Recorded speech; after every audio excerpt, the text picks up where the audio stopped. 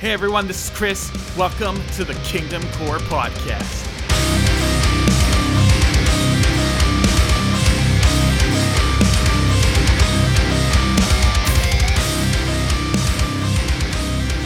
All right, guys, I'm your host, Sean. I've got my co-host, Chris, with me. What's up, Chris? Hey dude, what's up? What's up? Thanks for joining me. So this is the Kingdom Core Podcast, what you guys are watching or listening to right now. Thank you all for tuning in, whether you're watching on YouTube, listening on Spotify, on Apple Podcasts, or wherever we might put this up. So I know I've been talking about having a podcast for a while, and it's been a long time coming, but I'm horrible at the technical stuff. I don't know how to video edit. I literally don't even know how to describe what I don't know how to do. That's how technically improficient I am. So when I met Chris, him and I, we vibed really well together. We both had the same heart for the metal scene, and we both just had similar goals. So as soon as we started talking, I thought to myself, this guy, I think he could get the podcast rolling. And so when I brought it up to him, he had actually been thinking the same thing. I want to start a podcast with Sean. And we were talking about it over a year ago, dude. We were talking about it back over a year. It has been over a year. We were talking about it back when you had me on your old podcast, if you want to go a little bit into that. Yeah, we met each other originally through a group. I mean, I guess we've talked a little bit online, like through Instagram messaging, Facebook. I think we're in some Facebook groups together. Yeah, and like we kind of talked here and there, but we got invited to the same group, and we actually met and talked like this video chat. And it was shortly after that I was doing my podcast For the Rock podcast, hosted at the time on Christian Metal Source. I know this is a weird train of metal pages involved here, but it started out and I think it was like episode 7 or 8 or something of 9 total. It basically ended right after. But I invited Sean on, and we just had a good conversation for about an hour or so. Mm-hmm. And we continued to talk, after that. Another hour or two. I think we ended up talking 3 or 4 hours total that night. And fun. And after that, I was just like, this guy and I are pretty similar, and we vibe really well together. Like, I could definitely see us teaming up sometime in the future. And so now the stars finally aligned. Yeah. Chris even told me how to get this fancy microphone. He's handling all the tech stuff. So thank you, Chris. You're welcome. Awesome. So I just want to talk a little bit about the overview of this podcast, just kind of go over what our mission is. Our mission is very simple: to spread the gospel and to talk about heavy music and people who make heavy music who also want to share the gospel. And so that's really the point of this podcast. I know this episode is going to be a little bit different. We're just getting to test the waters, letting you guys get to know us. But we do have a lineup of guests, of band members who we're going to be interviewing soon. It's going to be fun. We really have no timeline of like a consistent schedule. We want to get out 2 podcasts a month, potentially.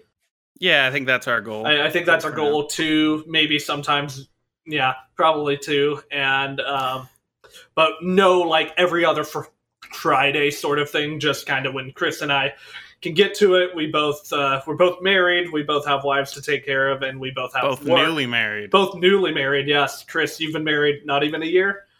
Just over 9 months. Okay, and I just hit over 2 months. So yeah. So we both had COVID weddings. Yes. So shout out to our wives for letting us do this.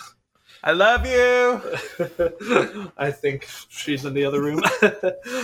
All right. So, Chris, if you don't mind, just talking a little bit about For the Rock, what it is, how it started. Give us a synopsis. Yeah, for sure. So it actually all started back in 2018.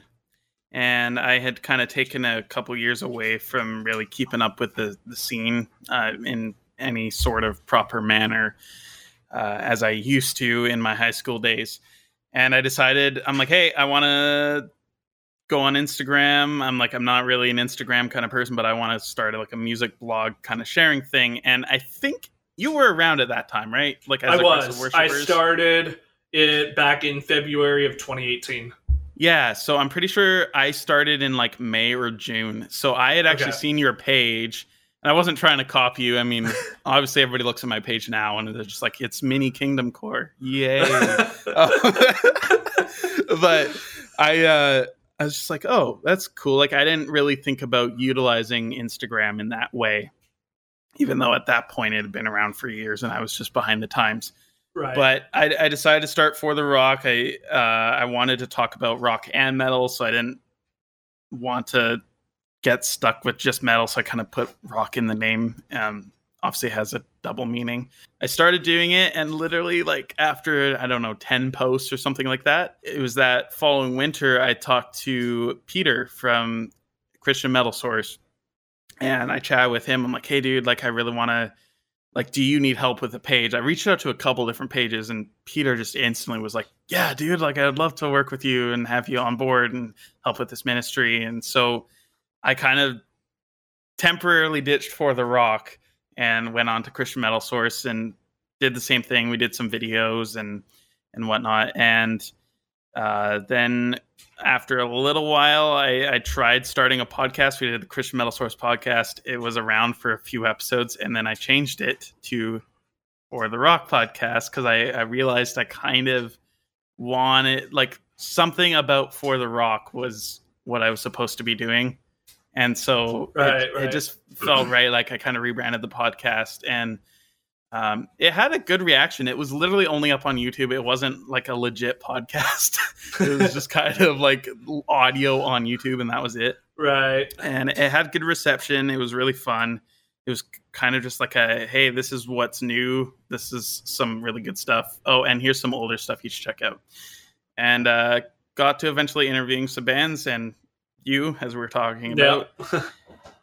And just after a little while, I was like, it's just before COVID hit, I started going back to For the Rock on Instagram, and I'm like, okay, this is something a little different than Christian Metal Source. I'm going to work on this. And then COVID hit, and basically I was laid off from both my jobs for 3 months straight. So in that 3 months, it was when I really met you and like Pastor Rob and all these other people. And we just had this group, and we're just talking about this ministry stuff. And I was like, I really feel this pull to go back to For the Rock. And so I really got down to it, made it something different, tried to make it something different from everybody else, and just really kind of listen to what the Lord was calling me to do. And I've always felt this strong passion about album artwork and the visual aspect of music. I think it's a part that people just take for granted in a way. Like it's kind of something that you don't consciously think about. It's like, oh, that really impacts what you're hearing and the vibe of the band and all that. So I decided that on the page I would primarily focus on stuff that's coming out that I really like, but really showcasing the artwork and talking about the artwork. And that was something that I just kind of started doing, and it was a little bit slow at first. It kind of started picking up traction, and having you share the page every once in a while really helped out, and had some new people come on. And but over this last year, it turned into something more. At the time, I was still doing Christian Metal Source a little bit, and I started doing reaction videos during COVID initially, like during the lockdown. And I'm like, oh man, like I actually really enjoy doing this. Like it's fun, it's simple, it's quick, but like you can, I don't know, there's just something cool about experiencing music for the first time with somebody in a way. I guess that's maybe part of the reason why reaction videos are so popular.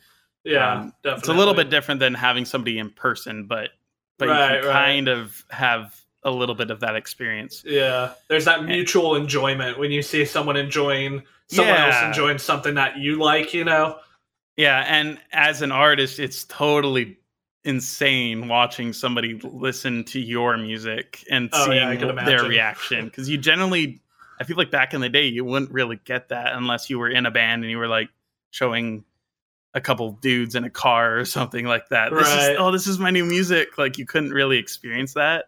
Yeah. And so, yeah, it just kind of, I didn't really plan on doing reaction videos, but it kind of turned into a thing. So then I started doing YouTube more, reaction videos, top 10 lists, and like, I've been planning on doing some topical videos, but this might kind of take the place of that because, hey, video podcast, you're probably watching it on my channel, youtube.com/fortherock. And we're going to have, shameless plug, I know. Well, how else are they going to watch it if they don't know where? Yeah. So that's kind of where we're at now. I left Christian Metal Source a few months ago, just to primarily focus on For the Rock. Like, this is kind of the ministry that I'll kind of like personally be working in for the foreseeable future. And I think this is a really cool opportunity to kind of like team up with Kingdom Core and hopefully do something and create something a little bit different and enjoyable to listen to. Heck yeah, dude. Awesome. So I'll talk a little bit about my my ministry, Kingdom Core, for those of you who don't know, however long you've been following it. So back in late February of 2018, I'm hanging out in my room. It's maybe about 10 p.m. And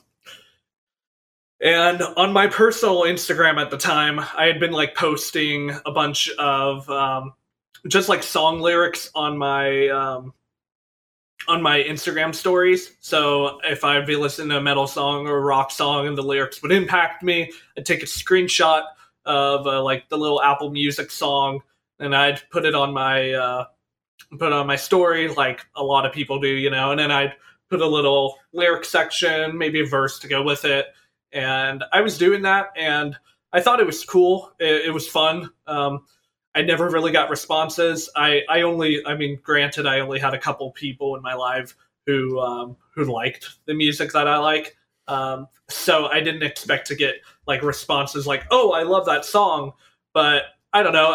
I thought maybe just the lyric aspect of it might like impact someone, because I wasn't putting it up there to get reactions. I was putting it up there hoping that maybe it impacted someone. And I mean, I guess looking back, maybe it did impact someone. They just didn't reach out, I'm sure it did. Maybe. But so yeah, that night I was just in my room and I was like, I have like one friend who likes this kind of music and then a couple others who like a few bands. But I think it'd be cool just to like have a community of people who like this music and who also love Jesus. And so so I went on Instagram and I was like, well, let's see if there's any like Christian metal pages on Instagram, just so I know to like not do what they're doing, not copy them or whatever. And so I like kept on searching like Christian metal, Christian hardcore, and I would find these small accounts had like a couple hundred followers, maybe 400 or 500 followers, and most of them weren't active or hadn't like they just hadn't posted in a long time. And I remember there was just kind of backtracking a bit, but when I first got into Christian metal, there was a Facebook page called Christian Metal Kingdom, and it was pretty decent size. I think it had like 10 or 11,000 Facebook followers. I think it's still around. I think it's still around. I'm not sure if the guy who does that updates it or not anymore. But I had found a lot of good Christian metal through that, because he would post underground stuff. He would post new releases. And so as soon as I found that page, I just scrolled through like the last maybe 3 years of content he had posted and checked out every single band. And so I found so many good bands through that. But anyway, I thought it would be something. I thought it would be really cool if I did something like that on Instagram, especially because at the time it was still pretty inactive on Facebook. So that night I went on and I made an account, and I initially called it Christian Hardcore Fans. And then I put the Repentagram from Impending Doom, their Repentagram as the profile photo. It's like Christian hardcore fans. That's just, I don't know, that's not catchy. Like that's not going to really draw anyone, you know? And so I was like, okay, let's think of something catchy, because maybe this is something I could catch on since no one's really doing this. I remember thinking, like, what would be really cool is to get the attention of bands, because I've seen like music pages, but they almost never get the attention of bands. And I was like, I don't even know where to start with that, but who knows, maybe because it's something not being done in the Christian metal scene, maybe it will get the attention of bands just because of that alone, you know? Mm-hmm. And so I was a huge Convictions fan. I mean, I'm still a huge Convictions fans. Those are the boys. But they have on a lot of their merch, they have the phrase aggressive worship. And so I thought, how about aggressive worshipers? I don't know, just something catchy, something that if people saw the name aggressive worshipers and they're fans of Christian metal, they would probably understand it just from the name itself. And then as well as the repentagram is pretty recognizable in the Christian metal scene. So I just wanted something that would catch people's eye and would draw traffic to the page. And so I did that, and I wrote a little album review. I posted a cover a photo of the cover of Death Grip by Fit for a King, one of my favorite metal albums. And I posted that with like a paragraph. You could still scroll back, although it'll take you like 5 minutes to scroll back, but you could find a very poorly written review of Death Grip by Fit for a King. I think I did scroll back. It took ages. You did? Yeah. Oh, yeah. Yeah, I think I'm up. Yeah, it would take you a long time.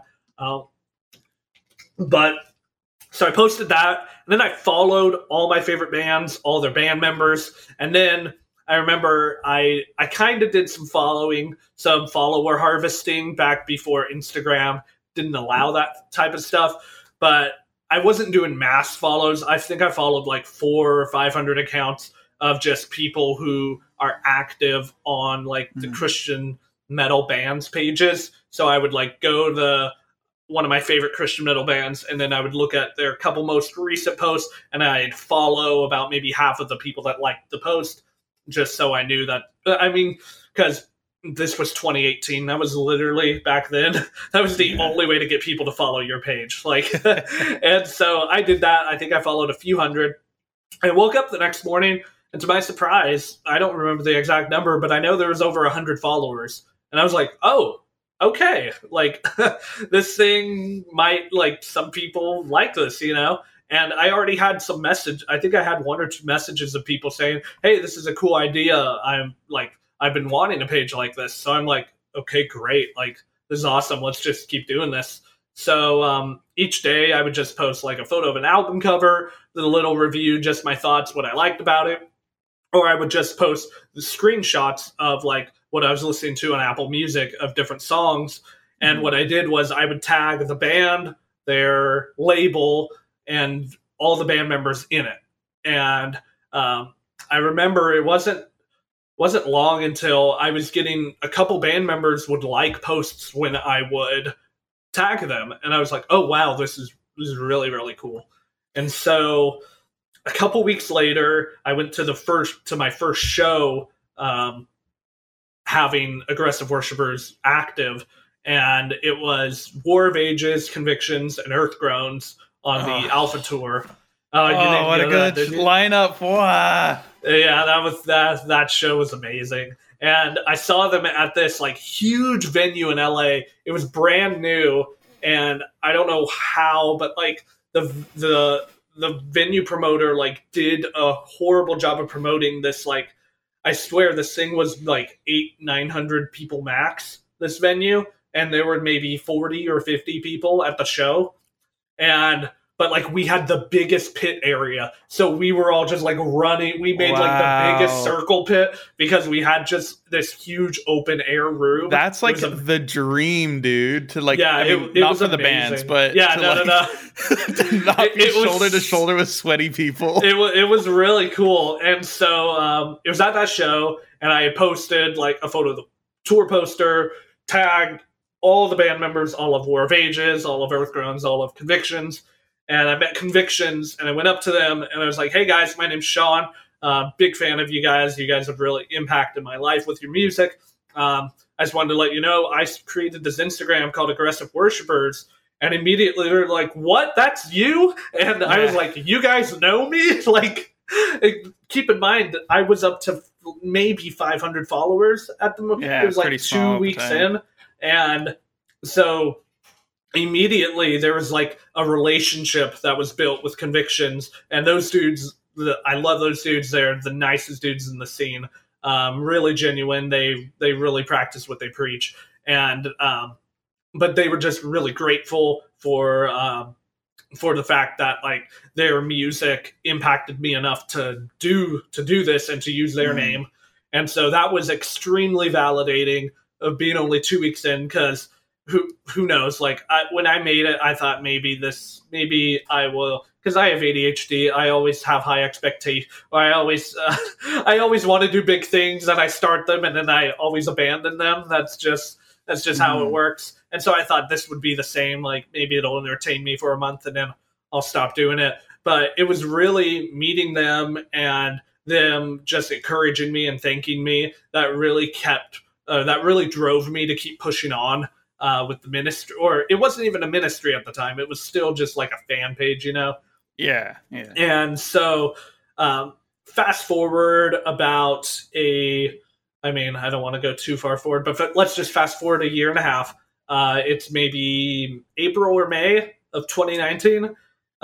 Aggressive Worshipers is up to about 6,000 followers, I want to say. Oh, man, that's huge. Yeah, it was crazy. But basically, I kept posting the same stuff for like an entire year. And it got to the point where the page was big. I was getting more recognized by bands when I went to shows, and I would talk to them about it. And it just kept on growing. And then there were other pages that were following that were trying to do what I did. I got messages from other people saying, "Hey, your page inspired me to make this." So that was really, really cool. And so I knew it had a big influence, and I just didn't know what to do with it. I would get burnt out here and there. My priorities weren't in line. I would prioritize this over things in life that needed to be prioritized, up until the point I prioritized this over my relationship with God at some moments. And so all that to say, I got burnout, and I was like, this is getting really big. I don't know what to do. But merch might be a viable option. I don't know. I could do a podcast, but I really don't know what to do. And it was then that Convictions actually hit me up, and I was talking to them, and they were saying, "Hey, we love what you're doing," and we had a really good conversation. Basically, what they told me was like, "Hey, Aggressive Worshipers is getting big, and we really believe in this, and we think that it's time that Aggressive Worshipers stops being a Christian fan page, and it turns into this big thing for the scene where you help out all these different bands, and it really becomes its own entity." And also just from a business perspective, like I could understand, like I don't want to take what they created and then like, I don't want to say profit like in terms of money, but just like piggyback off of their success, you know? I didn't want to do that either. So they told me this, and so we prayed about it, and they were really good at helping me through it, because I didn't know how to do a name change or anything. I didn't know like how to rebrand. I just didn't know what to do. And so they were with me every step of the way. They were really great at helping me with that. And so I was on the phone with Josh, their guitarist, and we were just tossing out different names, ideas for like rebranding. And I was like, "How about Kingdom Core?" And he was like, "That's it. Yep, that's it." I like in the conversation now, like I don't even want to hear any other ideas. That's just it. And I'm like, "Really? You think so?" And he's like, "Dude, like I'm not just saying that. Like that is dope." And so I sat on it, and I prayed on it, and I was like, "Okay, I kind of like that, you know?" And so I'm like, "But I'm going to need a logo. Who should I go to?" And I was like, "Well, I like Phineas, and Sean McCulloch is a graphic designer. Let's hit him up. He's interacted with Aggressive Worshipers before. I had met him while doing that, and he told me he liked what I was doing. So I hit him up, and I was very grateful. He he was willing to do a design, and so we brainstormed, and I told him what I was what my goal was, I guess, and he sent me the KC logo that we have now. And as soon as I opened that, I'm like, this is it. Like, I love this logo. It's very Wage War, Fit for a King, esque. It's kind of in the style of those logos, and I just love that. So it was at about 6,500 or 7,000 followers that I rebranded to Kingdom Core. And not only did I rebrand the name, I rebranded the page. It became a ministry. It was no longer just a fan page. It was a full-on ministry because people's lives were being changed by the music I was posting. God was using Bible verses I was posting to convict people. I had people tell me that stuff that having conversations with them saved their life. And so I was doing ministry things without the ministry heart. And so I'm like, I need to buckle down. I need to get serious about this. God did not grow this for me to become complacent and for me to become arrogant. And so that's really when I think Kingdom Core took off and became what it is today. And since then, it's just continued growing, becoming what it is today. And I don't have anything to say about it other than praise the Lord. Yeah, dude. It's so awesome. And having been a follower of Kingdom Core when it was, I think you had 2,000 or 3,000 followers was when I started following, and I remember seeing the whole switch happen before I had actually really interacted with you in any way. It's just, it's so cool to hear that side of the story, and just to hear Conviction's heart in everything that you were doing.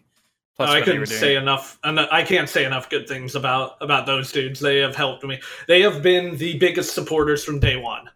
They were the first band that believed in it, and since then they have been one of the biggest supporters. And so I can't thank them enough for their help. Yeah, dude, that is sick. Sweet. So now that you've heard about me and Chris's ministries, Chris, why don't you tell the listeners a little bit about yourself? Yeah, well, I am a Christian from British Columbia, Canada, and I like kind of how you were talking about. You didn't really know too many people when you were younger that cared about this kind of music. Mm-hmm. Growing up where I did, I think I had one friend in high school, maybe two, that kind of gave a crap about some of it. A couple of them, Demon Hunter and. Maybe I had one friend that liked August Burns Red, but it was so hard to find anybody to really talk to about it. So that was kind of where the whole gear to find people online, because there's actually a really huge community, but I feel like a lot of the community doesn't really know how to find each other. It's true. Yeah, and that's what I love about Kingdom Core, or about what you're doing too. It's kind of uniting people. Yeah, Kingdom Core has kind of become, I think, probably one of the most recognizable beacons to go to, at least for people that are on Instagram. It's still so weird for me to hear that. Yeah, well, actually, dude. Okay, speaking of, sorry, just a little bit of a digression, if that's the way you use that word. Christian Metal Kingdom on Facebook, they do post. They talked about War of Ages when the new No Altars came out, and July 10th, Phineas is back, and they posted in the night teaser. Okay. Also, funny story, that was the page that I messaged before I messaged Peter. No way, that's funny. Asking if they wanted any help. I think the guy was just who is this? And never replied to me. Okay, whoever runs... Do you know who runs that page? I have no idea. Okay, if you're listening to this, reach out to one of us. At kingdom.core or at for.the.rock on Instagram. Reach out to us, and we want to talk to you, because you're responsible for this. That's so funny. But yeah, so I kind of just grew up really coming into the metal scene as later high school years, I guess, grade 11, 12, grade 10, I guess. And after being into rock for a few years and just not really having that many people to talk to, but yeah, leaving high school, I moved away for a year with my family to Saskatchewan, literally the middle of nowhere, Saskatchewan. And we lived on a farm, no animals except for like 20 cats because a couple litters happened. And it was quite the time living out there. And then I turned 18. I moved back here with my brother. And ever since, got involved with church, doing some music here and there, leading worship. And I guess being in the background of leading worship, like playing the bass and stuff. I became a youth leader for a little while at church a few years ago. And over the last 4 years at my current church, and I just ended that to kind of, for the last year, I just really felt like the Lord was leading me to For the Rock as kind of my like focus point of ministry. Like I was very split between what I was able to do and spending time doing stuff online for the Rock versus being a youth leader, which has its very important moments and doing big stuff in that. So I've kind of stepped down from that, and this is kind of where I'm putting a lot of my time and energy in outside of work and marriage. So tell them where you work. I work at a Christian bookstore, one of the very few remaining ones here on Vancouver Island. Yeah, it's been really interesting because... Tell them about the heavy music selection at your store. Yeah, the heavy music section. I actually just posted about that on my Instagram stories. Yeah, and we got like August Burns Red, Norma Jean, Demon Hunter, Skillet. Yeah, we have a small section. We have about 20 CDs or so, a couple like Emery albums, Amongst the Giants. It's definitely a strange mix. It is, definitely. Oh, and the not very first, but what's the album called? The 2011 Righteous Vendetta. Oh, Lawless. Lawless, yes. Yeah. We have an unopened brand new copy sitting there. $20 Canadian. Sheesh. Yeah, so that's one job I do, and then the other job I work part-time doing signage at a print shop, and I actually kind of designed and printed this poster that's up behind me. Nice. Yeah, both jobs are definitely very different and very interesting. And I've also been doing some graphic design recently for a lot of the bands in the scene. A lot of up-and-coming bands, usually a bit smaller, but I try and make it affordable so that, it's helping the ministry of what the bands are doing, actually going out and preaching the gospel, but helping support them and hopefully giving them semi-professional artwork, something that looks good and will help their music, but then also kind of helps me make a little bit of a living. It's very tiny at the moment, but I've a lot of stuff in 2020 and a lot of stuff in 2021 so far. You also find a way to Photoshop yourself into every single album art you do. Yeah, if you guys take a look at Ben Dixon's cover, the artwork for his single Conform Me, that is me on the cover. Not so flatteringly underneath the like in my pajamas or something like that. Oh man. Yeah, there's we love you, Ben. Yeah, I'm sorry. I feel like when I told Ben that, he looked very offended. Hopefully you're not mad, Ben. Love you, dude. I think it looks great. Thank you. Yeah, and there is a couple more coming up that I'm actually in, but sometimes it's easier just to come up with my own stock photo to use to make a pose or something, because I can't illustrate, and I'm very limited to what I can find online that's free to use. So yeah, that's a bit about my work, and I just absolutely love rock and metal and the Lord, obviously. So just kind of combining everything.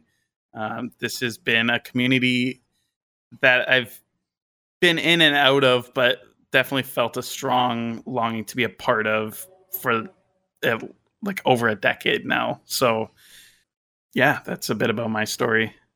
Awesome. Well, just a little bit about me. My name is Sean Ely, as you heard at the intro. I live in Orange County, Southern California. It's not Eli. Not Eli, yeah. Everyone thinks it's Eli or Ellie. It's Ely. But yeah, I live in Southern California. Recently married, just on May 24th, so just a couple months ago. But I've been a fan of metal for roughly 6 or 7 years now.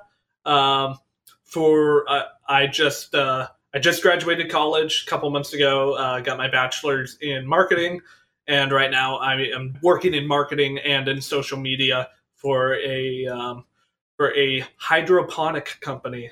For those of you who don't know, hydroponics, that sounds fancy. Yeah, it's really cool. I won't get too much into, but hydroponics, that's how you grow crops inside of a greenhouse. Yeah, it's like the sprinkler system that controls all the different environmental elements inside of a greenhouse. Yeah. It sounded like we were going somewhere fishy there for a second. Oh, man. Okay, moving on. So, Chris, how did you get into metal?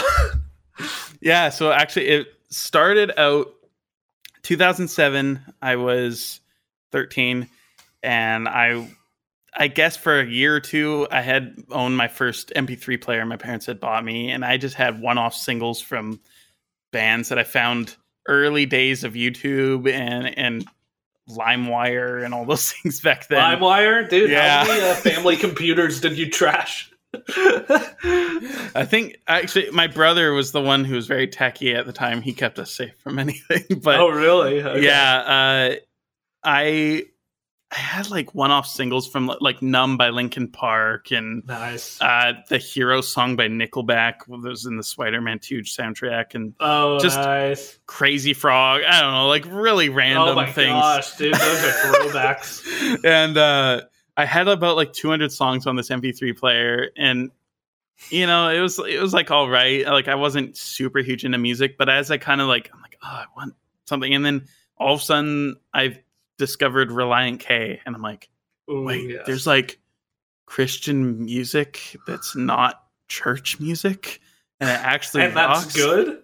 yeah, and this was right after 5 Years Ago came out. Oh yes, and so that became the very first album that I owned, the very first CD. My parents bought me at the Christian bookstore that I now work at. That's cool. And full circle. Yeah, full circle. And that was also my first Relient K album. Ah, sick. And yeah, like at that Christian bookstore, we had this thing where it was like buy 5, you collect the stickers that they had on it, buy 5 and get 1 for free. Nice. So my mom would buy like worship CDs or whatever it was, and then she started buying me some. So then I had, not too long after that, I got Comatose by Skillet, The Flamin' All of Us by TFK. Classic. And, yeah, stuff like that. And I remember the first free album I got was the original Cutlass album, which is still solid to this day. One. Yeah, it's a deep cut, but it's so good. It is. But yeah, it was a little while after that. I think I had heard one song from both these bands on christianrock.net back in the day. I used to love that site. Yeah, it was something off of Disciples' Scars Remain. I don't think it was Scars Remain. It was just one of the songs on there. Gotcha. And then also one of the songs off And the Rest Will Follow by Project 86. So gotcha. My mom bought me both those albums. They were kind of blind buys other than the fact that I had heard a song from each of these albums. Which, by the way, dude, I totally miss going to the music store, buying an album you only knew one song off of. Yeah, and man. then putting it. And dude, like when you would try even if you didn't like the album, you would try so hard to love the album. Yeah, just because you bought it and you're stuck with it forever. Yeah, no, for sure. That was such a good feeling. I think that's like, I mean, I barely buy anything from the bookstore anymore because like I own everything that's in like the metal section. I can order stuff, but less and less stuff's available to order. Yeah. And so I just get everything online now. So like I brought those CDs home. I sat laid in my bed with my little CD player clock thing that I had. Yes. And I sat there with headphones and I started listening to these albums. And I remember feeling scared and like icky in a way that I was listening to music like in Scars Remain, like when it hit the title track, like there was this screaming stuff. And I'm like, oh no, my parents are going to be so mad at this. I'm like, I don't think I like this. This is too scary. And how old were you then? I was like 13, 14. Okay. And I just like, yeah, I grew up in a very conservative Christian home, and it was gotcha. My parents were okay with me listening to stuff that came from the Christian bookstore. Like that wasn't the issue, but it was like, they weren't super big fans of rock and like heavier things. And so right. I remember hearing the screaming and I was just like, I don't know, man. I'm like, I kind of like this, I think. And I remember hearing And the Rest Will Follow by Project 86. And I'm like, I just straight up don't like this. It's too heavy for me, which is funny now because it's probably one of their softest albums.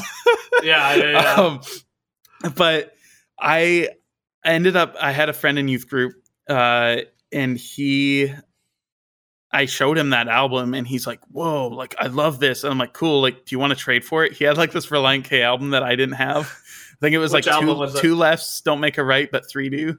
Okay. And so I'm like, I like Relient K. He likes this. Good. We'll swap. And Project 86 literally became his favorite band. Literally, we're just talking about trying to go. That's so funny. Yeah. Like he just sent me a message out of the blue the other day when Project 86 announced their final album Kickstarter thing, and he's like, dude, if they do a final tour, he's like, we have to go make a trip of it. Like the nearest place to me is like Seattle, and it's like it cost us a few $100s to go. Oh gosh. But we'll see about that. But anyways, he still loves them, and I let that go. And short while later, somebody introduced me to Red. And again, nice. it introduced a little bit harder, like a couple screams here and there. Yeah. And they definitely had heavier guitars than Disciple. Yeah, something heavy. I feel like Disciple had more screaming though. Yeah, no, that's fair. And then my friend who liked Project 86, when I would go to his house for youth group, every week he's like, dude, you have to check out this band. They're called Haste the Day. And the very first thing we bring up the cover of their first album. And Burning Bridges? Yeah, Burning Bridges. And I'm like, oh my goodness, what is that? That looks like satanic. and then he starts playing Blue 42 and just never having ever heard anything like Jimmy Ryan's vocals. I guess other than the fact that me and my brother maybe used to make fun of that style, like we're like, oh, people can't understand scream like whoa, blah, blah, blah, blah, like that. Right. And I was just like, I don't like this. But we had to listen to the whole song. Another week goes by, he'd show me another song by them. I'm like, I don't think I can take this, dude. Months go by, and he shows me them like every week. Finally, it's like 2009, early 2010 sometime. Okay. I go to YouTube, and I'm like, okay, I'm going to search up Haste the Day, and I'm going to listen to them on my own time. I watched the When Everything Falls video, and I still was kind of iffy about it. And then somehow I came across August Burns Red. Yeah. Whitewashed, Mariana's Trench, like all these songs. And I was like, yeah, basically off Constellations. And then, my brother downloaded a game called Frets on Fire. It was like a rip-off freeware version of Guitar Hero, but for your computer. Okay. And you could only use your keyboard. That sounds awful. Yeah. And so it was bad, but it was Truth of a Liar by August Burns Red. It was a free download. And I literally, banger. I fell in love listening to August Burns Red and metalcore by literally practicing that song by playing it on my keyboard, like matching the frets, like in Guitar Hero. And literally after that, every day after school, I'd spend hours on the computer just looking up, is blah blah blah a Christian band? Is this this band a Christian band? And dude, I totally remember that. I spent months and months and months and years basically just researching, trying to find every Christian band I could, and then kind of got into hardcore, like Sleeping Giant and all them. And it was For Today came along, fell in love with For Today when Breaker came out. Okay. What a time to be alive. Yeah, it was an incredible journey through it all. Awesome. But that's kind of how I got into metal. It kind of slid down from there. And but yeah, basically Haste the Day in a way, but mainly August Burns Red was like the band that got me to start loving metal. That's awesome. How about you, Sean? Hopefully you can summarize that a little quicker than I can. Yeah. All right. So I'm going to start off. I am 7 years old in the second grade. And in Southern California, there is a Christian music station called The Fish. 95.9 The Fish. It's called The Fish because, like, the fish that's on the back of, like, Christian soccer mom's cards. They really knew who they were catering to. Dude, oh my gosh. Turn them on today. It's like, it's only to that audience. Oh my The Fish is still around? The Fish is still around, at least down here in Southern California. They must have really been able to multiply it. Yeah, they were. Feed all the people. Oh my gosh, bro. Oh, that was bad. I know. I'm sorry. All right. So there was every year there was this thing they did called Fish Fest, and it was a really big. It was a really big deal in like Orange County, dude. Like it was the biggest like Christian music. Like I don't want to call it. It was the biggest Christian music festival. Like. Other than there was this other one called Spirit West Coast, but that was like down in San Diego. Okay. My Southern California peeps know what's up. But yeah, so Fish Fest. Oh yeah, Face Down Fest. We'll get to that later. So Fish Fest, I was in the 7th grade, or no, sorry, I was 7 years old in the 2nd grade. Fish Fest. And I love telling this story. And so my parents took me, and on that lineup, at the main stage, it was this huge amphitheater, like probably 5,000-6,000 people at this amphitheater. And the headliner that night was Audio Adrenaline, followed by, they were the headliner, and then like supporting was, I think, like Toby Mac. And this was, keep in mind, this was like 2004, maybe 2005 at the time. And so this was when like these bands were in their prime.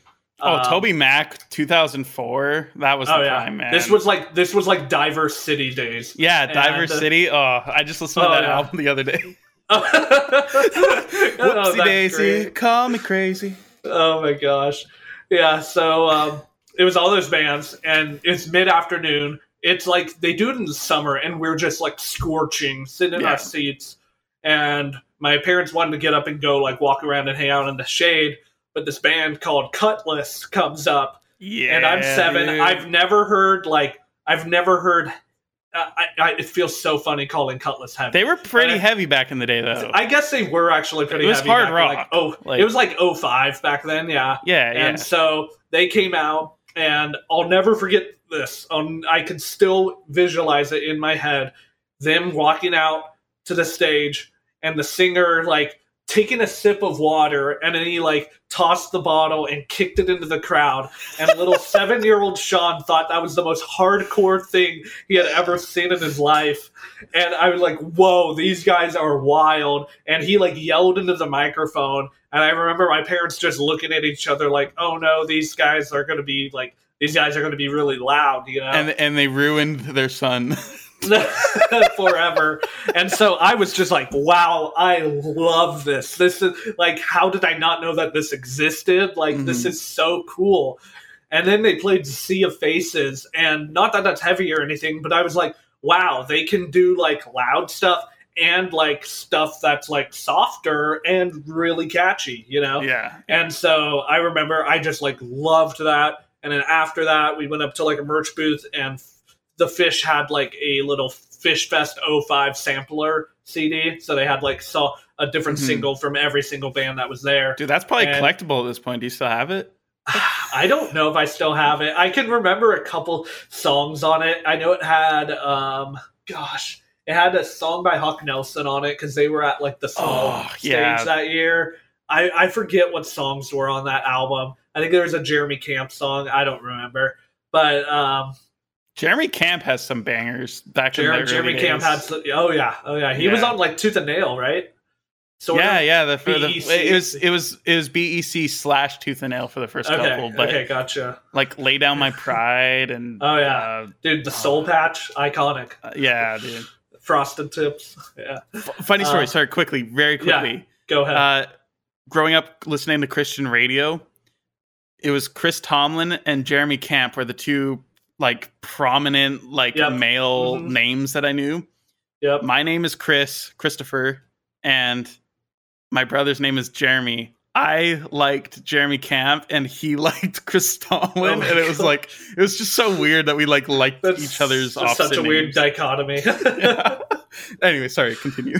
Where was I? I don't even remember. Cutlass came out on the stage and you were blown away. Yeah, so we got that, and I was like, wow, that was really cool. I liked that a lot. But then I was like, well, I don't have money, and I don't know, like, anything. Like, I was 7. I didn't have access to the internet. That was still when you had dial-up. Like, I couldn't take up the phone line to go, like, look up Christian bands, you know? And so I would literally just listen to, like, the 3 rock songs on that sampler over and over and over again. That's all I would do.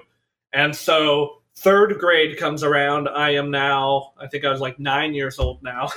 And my church, so back in Southern California, back in the mid-2000s, there was a store in the mall called C28. And it was, I kid you not, a Christian Hot Topic. Like, down to, like, it was Christian Hot Topic, except instead of, like, band tees, they sold, like, Not of This World gear. Oh, dude. I tried designing for Not of This World back when I first started doing graphic design. It was like a contest, because, like, users could submit a design, and if enough people voted, like, that they liked it in their, like, blog, you would get, like, commissions or, like, royalties from selling it. I never got anything on there, but... Oh, man. So, like, you could still go online, go to Google Images, type in, like, C28 store in the mall or whatever. I'm gonna do that right now. And it is literally Christian Hot Topic. And so my little, like, whatever, like, Sunday school class I was going to back then, for 10-year-olds at the time, they had, like, this contest. And the winner got, like, a C28 gift card. And I didn't know what that was, but everyone was freaking out when they said, like, you win a C28 gift card. So I'm like, oh, this place must be really cool, you know? And I won. And I think it was, like, a $10 gift card or whatnot. So my parents took me, and I was like, I want this CD. And it was Smile, It's the End of the World by Hawk Nelson. Nice. And that was the first CD I ever got. And dude, I listened to that thing on repeat for hours every day. Like, I loved that album. It was the perfect introduction for someone who had only heard a little bit of Cutlass and didn't want too much screaming, because he screams like twice on the album. Yeah. And so I just remember, I'm like, I love this. Like, rock is so cool. That was my favorite Hawk Nelson album, actually. It's still their best album by far. And so I just loved that. Couple years go by, and I would pick up, like, maybe 1 or 2 rock CDs a year. I'd pick up, like, another Cutlass album, or I don't know. And then, like, 4th grade, that would have been like 2007 or something, was when 5 Years Ago came out by Relient K. So I got that album, like, right after it came out, and I was like, wow, like, I love this. This is great. Like, I'm totally on board with rock. Couple more years go by, I get Forget Not Slow Down, and then I get Hello Hurricane by Switchfoot. I loved Switchfoot. And then after that, I entered my Family Force 5 phase, which every mid-2000s youth group kid had a Family Force 5 phase. Okay, funny story. Yeah. Just the other day from recording this, it's July 28th. Okay. Fallstar just posted a video on their Instagram. They did a Love Addict metal cover, like, in Fallstar style. Like, I'm like, what? I can't wait to hear it. It's so good. It's going to be so good. Family Force 5, like, my brother never really got into music like I did. But Family Force 5, literally, I would get every CD, like, when I would go into the Christian bookstore, my parents would buy me these CDs. they always offered to my brother that he could get a CD. And it was every time a Family Force 5 album came out, that was his CD. And it was just funny. Oh, that's great. Yeah, so I went through that Family Force 5 phase, and then junior high comes, and I got some friends in high school, and they tell me and my brother about Disciple, and they're like, here's this record called Horseshoes and Hand Grenades. And I'm like, okay. And I'm like, so many stories about that album. This is so good. Like, this is so. Maybe we could do an episode about that. Yeah, we'll have to. That is like, in my opinion, that is a seminal record in the Christian rock scene. Yeah, a very pivotal. I think it's a staple, personally. I can see that. And that album was just, I loved it. I thought it was fantastic. And then I went through this weird phase where in 9th grade, I wanted nothing to do with like anything heavy, and all I listened to was dubstep for a year straight. Like, just Skrillex. Yes, I loved Skrillex, dude. Dude, I had a Pandora station that was Skrillex and like all these different dubstep artists. And I went back like maybe a year ago and listened to them, and I'm like, this is absolute garbage. Like, how did I don't mind dubstep. I mean, it's definitely phased out, but it's still enjoyable. But I was huge into that. That was like 2010, 2011. So it's not till sophomore year of high school, around 2012, that I really started to get into like rock and metal. I heard Skillet, I heard Red, and I was finally... Because like, it's crazy you heard all those other bands before Skillet and Red. Yeah, it's like weird. Disciple, I don't know. like it was because my friends saw Disciple live. They went to I think it was the Newsboys. Disciple had opened for the Newsboys. It's such a weird combo. Like, so but weird. It's actually like amazing at the same time. It is, yeah. Was it a Winter Jam thing? No, it was right after Michael Tate joined them again. Yeah. I think it was Newsboys, Cutlass, and Disciple or something. But it's a pretty decent lineup. Pretty decent lineup. I'd leave at the headliner. Anyway, so I finally had listened to enough Red and Skillet to where like the screaming didn't bother me, the heavy music didn't bother me, because I had heard a lot of it. It was played in my house a lot. It was played with my friends a lot. And I just didn't dig it for the longest time. And then finally, just one day, it clicked. It hit with me, just like with you and Haste the Day, and August Burns Red. Yeah. And so I was like, okay, like, I like this. There was literally a moment where something switched in my brain, and I went from like, I like that. Like, it was, there was a definite moment where I just decided to like it. Yep. And so, I started that, and I was like, okay, what's this band Demon Hunter about? That sounds heavy. It's like, this is too heavy. And so I continued listening, and I acquired the taste. And then this is around 2013 is when I really started to just like branch out, not from only like rock, but into more hard rock and some post-hardcore. That's when I found Wolves at the Gate then, and who is still one of my all-time favorite bands. I found Wolves at the Gate. Their music video for Heralds had come out. I loved them from that point, like literally the moment. Oh, they were amazing. And I was like, this is the first band other than Demon Hunter that screams this much in the more, I hate to say screamo style, but like I feel like you could say Nick Deddy almost has a screamo style vocal, at least on Captors. Yeah, I could see that. Yeah. So back then I thought that. So it was the more scream, because Demon Hunter was growls, not full on like metalcore screams. And so it was the first metalcore stuff that I liked. It was right after it was maybe 6, 7, 8 months after Captors came out, and I loved it. And then I got into like Righteous Vendetta, and it just got heavier from there. And then like a year later I was into like Memphis Mayfire, August Burns Red, Fit for a King, all that. Yeah. And it just progressively got harder. And then I started going to shows, and I'm like, I love this. This is where I belong in the world. Like, I just love this. This is my place in society. Like, I love this. You found your wife there too. I did, yes. I can talk about, yes, I met my wife at Face Down Fest in 2017. We could talk about that on another episode. No, dude, that's an I met, story. I was thinking about it before this. I met my best man at a show.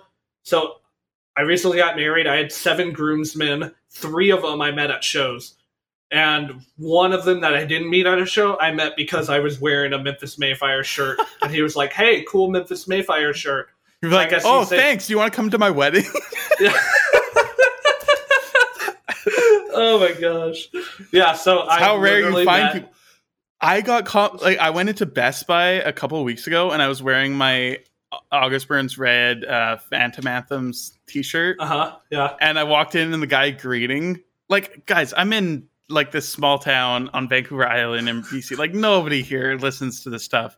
And the guy was just like, oh, sick shirt, dude. I'm like, oh, thanks. Like, I didn't really know what to say. I went in. He rang me out when I was buying something, and he was saying, he's like, oh, yeah, dude, like, me and my girlfriend, like, we're like really into metal. They started listening to a bunch of secular bands that I don't listen to. Like, oh, yeah, cool, dude. Like, but he knew August Burns Red. It was, like, really funny. That's great. That's really cool. Yeah, I love metal in public moments. They don't happen as often as you would think down here in Southern California. They really don't. Metal down here was like really big during like the Hot Topic scene. Early 2000s. From like 2004 to like 2009, it was pretty big here. And I remember because everyone who was older than me that I knew, like my cousin, was into all that. But it really was just a phase for most of those people, you know? Yeah. Yeah. So that's how I got into metal for life, man. Metal for life. Do we have time to talk about our favorite bands? Yeah, I think so. Okay. How many do we get to talk about? Let's talk, and they don't have to all be Christian. I know this podcast is Christian. But we're introducing ourselves. I know who you're probably going to talk about, but okay. Trying to like not talk about Christian ones, but I'm probably going to just say all Christian bands because honestly, that's true. We could go back and forth every band. Okay, so let's go with 3 each. 3 each, top 3 all time. And that I know my top one, and I'll start. Should I start with them or end with them? End with it. End with it. Okay. So this is so hard for me to pick. Like, should I go first? No, I'll start. I got one. Okay. We've been talking about them, and you're probably going to talk about them. Let's be real. August Burns Red. I guess technically that's a not Christian band. Technically. But when I like getting into metal 2010, probably from 2010 to 2014, maybe, I would have easily just said, oh, like August Burns Red is my like favorite metal band. Like, right. I mean, they're my favorite metal band of all time. Yeah, and I think that has changed over the years. But like, I still can't deny that the impact that their music has had on just my musical influence over the years and just where I am now. Like, I can't not say that they were my favorite band. So that's definitely one. And I think it kind of goes for reasons unsaid, plus all the ones that I already gave earlier in this podcast. Right. What about you, man? What's your first one? I mean, so you already said August Burns Red. August Burns Red, they're not my favorite band of all time. They're probably number 2 or 3 on my top 5 list. I'd probably say they're number 2. They're definitely my favorite metal band ever. I found them. I mean, I had always, even when I wasn't into heavy music, I knew August Burns Red. That's just how big they were. Mm-hmm. I had tried so much to get into them, but that's before I could do stuff without clean vocals. And so it wasn't until about 2016. I know it's late, but it wasn't until 2016 when they finally clicked with me, when I was like really into riffs and breakdowns. And, whoa. Are you talking about August Burns Red or a different band right now? August Burns Red. What? Okay, keep in mind, I didn't even get into metalcore till like 2015. True. Okay. Yeah. That's fair. I was like on the fence of like hard rock and a little bit of metalcore from like 2015 to from like 2014 to 2015. And 2016 is when I really dove full head on into metalcore. But yeah, so that's when I got into them. They've been, gosh, their music has just been so impactful to me. I mean, I know they're not a Christian band, but like you can't deny that the spirit is in a lot of their music and in a lot of their lyrics, because most of their lyrics are written by Jake and or Matt, who are both the Christians in the band, and their lyrics are just so open, so vulnerable, and I think they do a really good job of writing from a point of view of a Christian that an unbeliever could also relate to, and not feel. I don't want to. I want to be careful with the way I say it, but not feel, I guess, pushed away or feel like they can't relate. You know, like they talk about their struggles. Like, yes, I may be a Christian, but I also struggle, and it's okay if you struggle too, because we all struggle. You know, and I think offering that hope through Christ in the music is really great, and they both do it in their own personal ministries outside of the band, which I think they found that really good balance of like being in the world but not of it. You know what I mean? Yeah. And in a metal band that's not necessarily a Christian metal band, but they put biblical themes in their music, and then they live their lives outside of it as a testimony to God's grace. You know, so I love that. Sure. ABR forever. Sweet. All right, another band for you. Oh, this is so hard. Okay. It's always so hard for me to definitively nail down another band. I think, even though maybe they're not the one that I go to the most or listen to the most, they're almost like the band that I savor the most. Okay. That I just, whenever I come back to them, I'm always just like, wow. I love those bands. Incredible. Yeah. I would say, I think Wolves at the Gate, just realistically, between the sound, the lyrics, just everything that they've done. Everything they've done. Even their band. Demo EP, like from even their before demo. They were signed. It's so good. Like, they don't have a single bad song in their discography. Oh, not at all. And then even when they go and do like acoustic versions, it's still so good. I wasn't like a huge mega fan of Eclipse. Like, I like it. It's just not my favorite album that they've done. And then even the acoustic stuff that they did off of that album. But if you do the what's it called? The Reprise EP. Reprise, so good. I like every time I listen to those songs, I'm just blown away at like the musicianship and just everything that they've done. It's absolutely incredible, and just how bold and outspoken they are for Christ. And it's just they're the most outspoken band for Christ in the scene by far. Yeah, like I mean, no bands preach on stage anymore. They're the only band that stops the set, preaches even when they're booing. Yeah, basically like after For Today left. Oh, For Today. For Today. Okay. Oh, nope. Dang it. You can't say them. You can't say them. Yeah, I guess to be fair, they're still Wolves of the Gate's still active, so they're currently in there. But yeah, Wolves of the Gate. I gotta give it to them. Okay, sweet. All right, so for me, I already said my number 2. I was gonna say 3, 2, 1, but we already touched on ABR, which was my number 2. So I'll go to number 3, which actually Wolves at the Gate competes with this band for number 3 all the time. I think I know who you're gonna say though. Who am I gonna say? Era. No, Era is actually my favorite like secular metal band of all time. I didn't spoil your number 1, did I? No, not at all. Oh, okay. No, so my number 3 is actually Thrice. I am a massive Thrice fan. Dustin Kinsrew. I mean, my wife walked down to a Dustin Kinsrew song down the aisle, like off his like worship album that he did? off of his like solo thing. Okay. He wrote like a song for his wife. It's called Of Crowns and Crows. It's like literally the most romantic song ever written in the history of mankind. But yeah, I got into Thrice senior year of high school, so I was like 2014, 2015-ish. And they have like 10 albums now. They just released that their new album is coming out in September or August, either the end of August or early September, I think.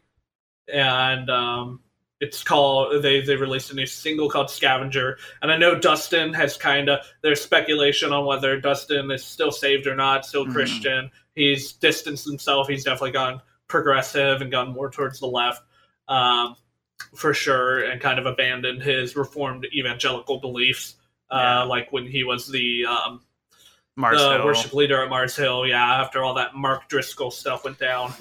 But their music it takes me to another place mentally and emotionally. It really just, their lyrics, they were never a Christian band, but when Dustin was a very strong, devout, practicing Christian, and from about like 2005, the Image of the Invisible Man, like that song, it's literally amazing grace. Like, we all were lost, now we are found. No one can stop us to slow us down. We all are named and we are known. We know that we'll never walk alone. Like, I don't know how you can listen to that and not be like, oh yeah, this was written by a Christian. Like, you could just tell. So from like 2005 to their 2011 album, Major Minor, all 5 albums from that span. Major Minor is still available at our sister store. Like, really? In the other, every time I've gone down there, literally over the last 15 years, I've always seen Thrice music down there. There's literally a song about Jesus hanging on the cross on that album. Really? It's called. I don't think I ever it's actually called Listen to Me. It's called Listen to Me. Then they also have another song called Disarmed, where it says, like, tell me now, where's your sting? Like, he's talking, like, death, you have been disarmed. Like, their music is so spiritual and so biblical and literally just straight scripture for not being a Christian band, that their music has just helped me out so much. I just love Dustin's voice. Dustin, I think, is one of the greatest songwriters of this generation. I know Thrice are considered legends, but even with their legend status in the scene, I don't think I'm off by saying that they are still severely underrated, because I feel like it's only people in a specific scene that know them, and they're considered legends in that part of the scene. And but they are probably one of the biggest like rock influences for metal bands, I would say. A lot of metalcore bands are highly influenced by Thrice. I mean, even Wolves at the Gate is influenced by Thrice. I can definitely see that. Oh yeah. Like, every post-hardcore band is influenced by Thrice. So that's my number 2. I have a quick story about Thrice just before I get on. Speaking of them, so back in the day, how I discovered them, even before I realized that they were, like, at the time, they were considered a Christian band. Yeah. For any of you classic, like, PS2, original Xbox era gamers out there, and if you liked racing and stuff back then, there was this game called Test Drive Eve of Destruction. And I remember it was basically like a demo derby racing game. It was so fun. Cool. And it had, like, still to this day, probably one of the best rock soundtracks I've heard in a video game ever. And one of the songs that comes up is like, late night brakes lock, hear the tires squeal, red like. I just remember, like, and I open bloodshot eyes into fluorescent white. Like, good. Yeah, and that song is so fun. It was like years later, I'm like, wait, this is a Christian band, and I own that album. I don't listen to it nearly enough. Great album. Yeah, pretty awesome stuff. Sweet. Okay, favorite band, and then I'll do mine, and then you know mine. I know yours. We talked about this a year. Like, you know mine too, right? I think so. Okay. I'm questioning it now. You're questioning it now. Yeah. So my favorite band, I gotta give it to Falling Up. And thank you, Sean, for actually giving them a chance after we talked like a year ago, and you listened to, like, the whole. Can you believe in 2020 I had never heard anything by Falling Up? And then I did, as soon as Chris and I had that podcast episode and he told me Falling Up, because I didn't realize they had like 15 albums. Ridiculous. Like, I had no clue their discography was so vast. And I'm like, there's no way a band could be good or could be bad and have like 15 albums. Dude, and they did 3 3 albums in 1 year. That's crazy. They did Hours, Silver City, Midnight. And it was good. I liked it. It was fun. I think But it wasn't amazing. Discography. It just didn't connect with me that much, but it was fun to listen to. I think I'll go through the discography every once in a while. I think, well, that's the thing. So, like, they're really old stuff. So, like, Crashings and Dawn Escapes. That was probably my... I mean, there's so many albums. Just looking at their discography. That was their first album, right? The very first one, the blue one with, like, the 6 guys that was there. my favorite by them. Yeah, and, like, just... There's so much unique stuff on that album, I find, like, listening to rock. Like, just the melodies, the songwriting, like, the tones for the guitars. Like, everything really was ahead just of its different. time. Yeah. When did it come out? Like 2004? 2003. That did some really cool stuff or innovative stuff for 03. Dude, and like the song like Jackson 5, it's like almost like a new metal like punk rock track that has rap parts, and it also features John Micah is his name? Yeah, singer of Cutlass. And then also like... no, it's Micah, right? Is it Micah something, Summo? Yeah, there we go. I always think John Micah for some reason. Anyways, Micah from Cutlass, and then also Ryan Clark from Demon Hunter in the same song. Like, it was... It was just like, so what is this? Like, and granted, at the time when I got into them, I didn't know who those people were. But, and like their song Broken Heart is like... Great song. Like, I feel like I never really was brokenhearted. Maybe I have been in my life a couple times. So like that song, it just has always clicked with me. It's like one of my favorite songs ever. And just the way their discography goes, they eventually venture into this very like indie experimental stuff with Fangs, which basically ruined their record like career with Tooth and Nail because nobody bought it, everybody hated it. And now I look back and I'm like, I was severely disappointed when that album came out. I remember buying it day one of when it was available at the Christian bookstore I work at, and I was so disappointed. I was like, this doesn't, like, I was into, at the time I was like very hard rock, like Skillet, TFK, Red, and just to hear this more like indie slow stuff. But now I listen to it and I'm like, this is amazing. Your Sparkling Death Cometh, like everything after it took a while, but it grew on me so much and it stuck with me, and it's incredible. That's my favorite band, Falling Up. I sticking with them probably for a life. What's your favorite band, Sean? Okay, so I'll start with the honorable mention, who was kind of like your ABR, who like you just can't leave off the list. So Red was always my all-time favorite band for the longest time. Yeah, actually, I feel like even last year you would have said that, right? Yeah, even last year. Is that what you said? That. Yeah. Up until Declaration came out. I love that album. It was the first good album since 2009. It's a good album, but from Red, I want great. See, Red never has in-between albums. They only have incredible, perfect albums, or they have horrible albums.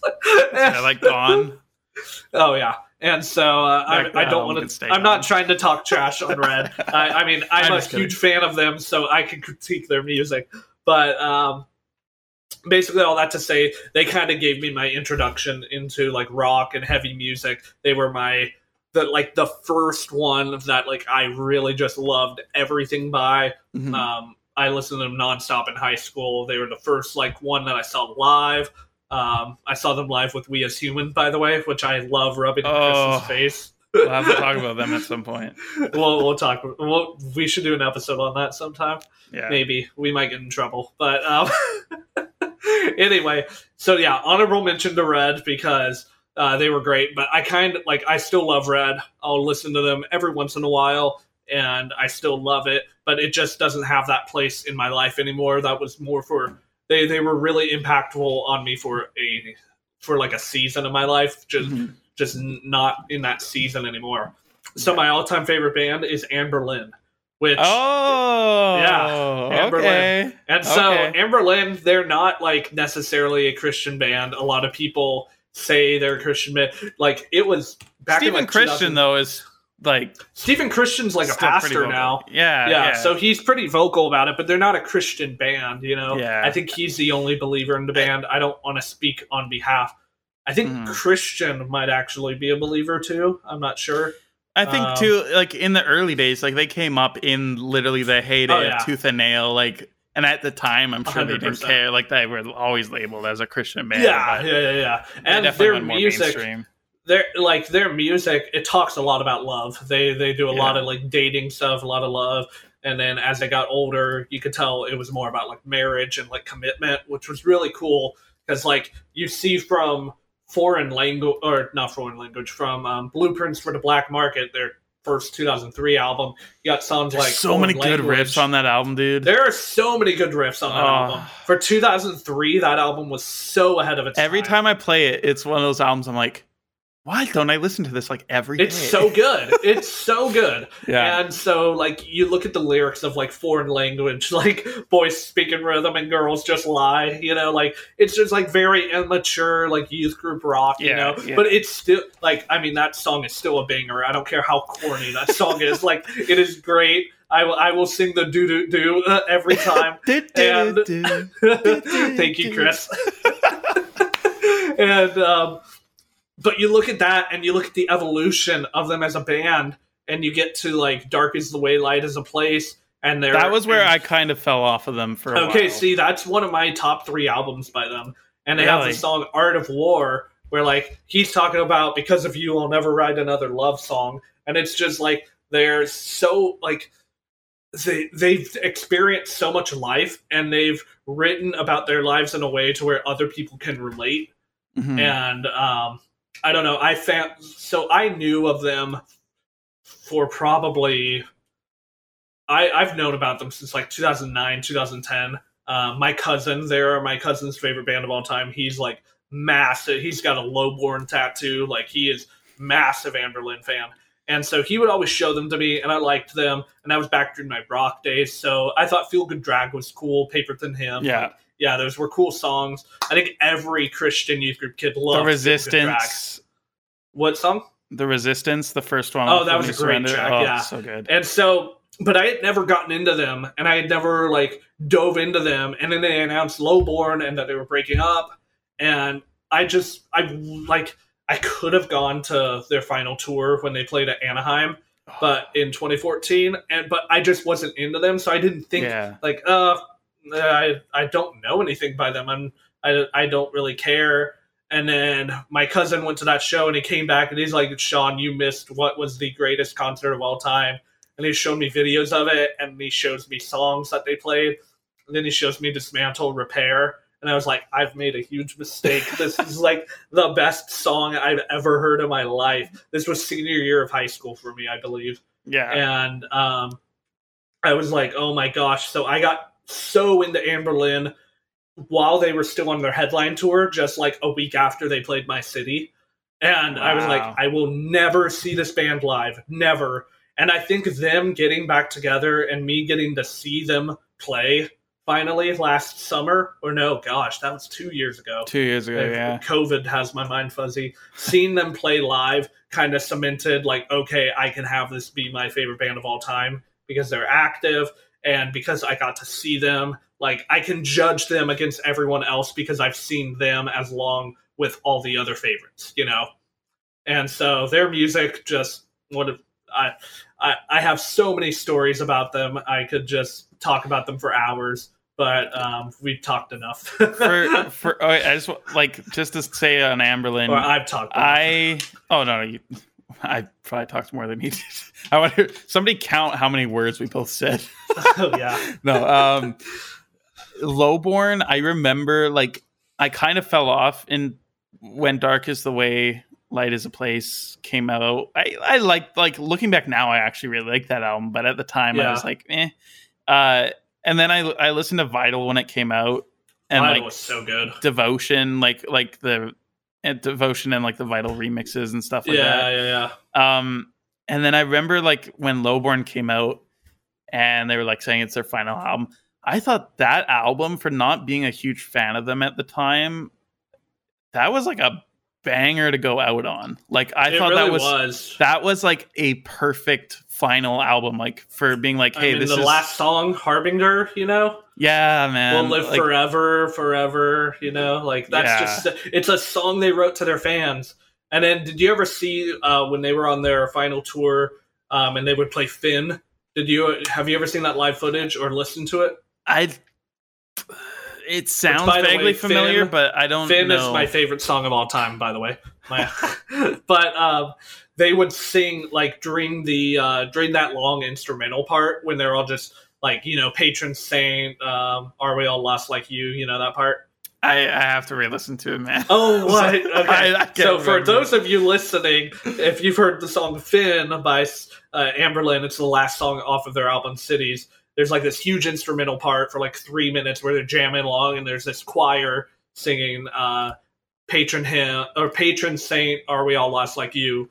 Live on their final tour, he actually, Steven, like, went and did the lowborn thing, and everyone in the crowd put their hands up and did that, and he starts singing we'll live forever, forever, forever, like in the middle of that part, and it just fits so perfectly with the melody, and he's singing that part of the song, and it's just like, I've never seen a band connect with an audience more than I have watching those live videos of them playing that on their final tour, especially if you watch what was at the time their final show ever. I think it was in Orlando.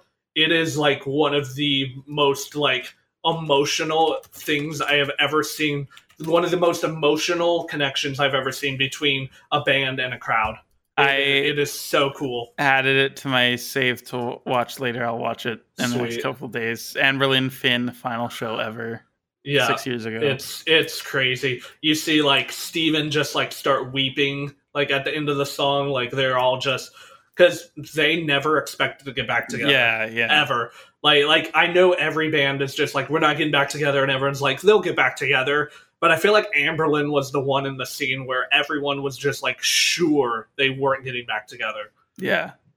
And now they're coming out with an album, right? They're recording new music, and I am so happy.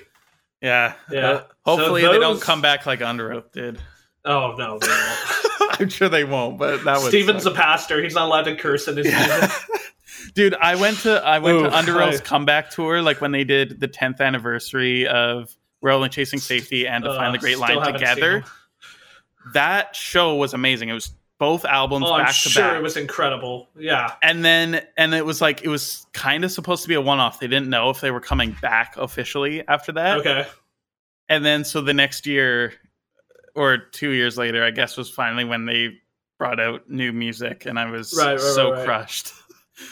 Like it was that was a rough spot for the scene. Definitely. All right, dude. I think that is a wrap on the pilot episode. That's a wrap of the Kingdom Core podcast. Thank you guys so much for watching. This is absolutely massive. This was a lot longer than episode than I was thinking. This took way longer than it should have. Yeah, and that's all my fault. I'll take responsibility for that. Sorry, Chris. I had a wedding to plan. Oh, that's all good, dude. But yeah, thank you guys so much, especially if you've listened or watched this far. Yes. That is massive. We can't do this without your support. Yeah, guys.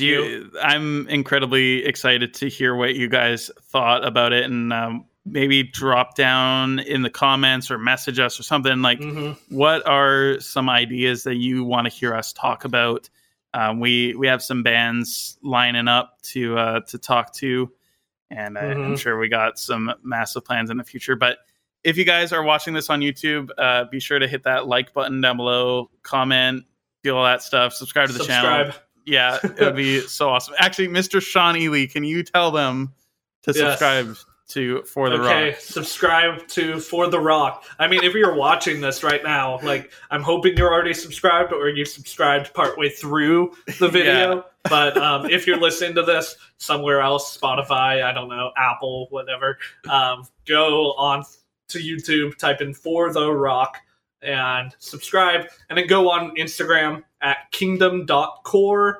You can just type in Kingdom Core, it should come up, and give me a follow, and then also follow Chris. You can probably type in For the Rock, and it should show up. But it's at for.the.rock. Yeah. dot. Well, thanks, dude. And it's been absolutely incredible to This has been do great this with you. Thank you for joining me, for being my co-pilot. I mean, we're both, there's no main host. This is what I wanted to say in the beginning. There's no main host of this show. There's no co-host. We're both hosting it. We're using the name Kingdom Core, but this is just as much Chris's podcast as it is mine. But most of all, it is the Lord's podcast. Yes. And so we hope you've been blessed by this. If you guys need a friend, if you guys are going through something, if you guys need prayer, feel free to drop a comment in the comments. Reach out to either one of us.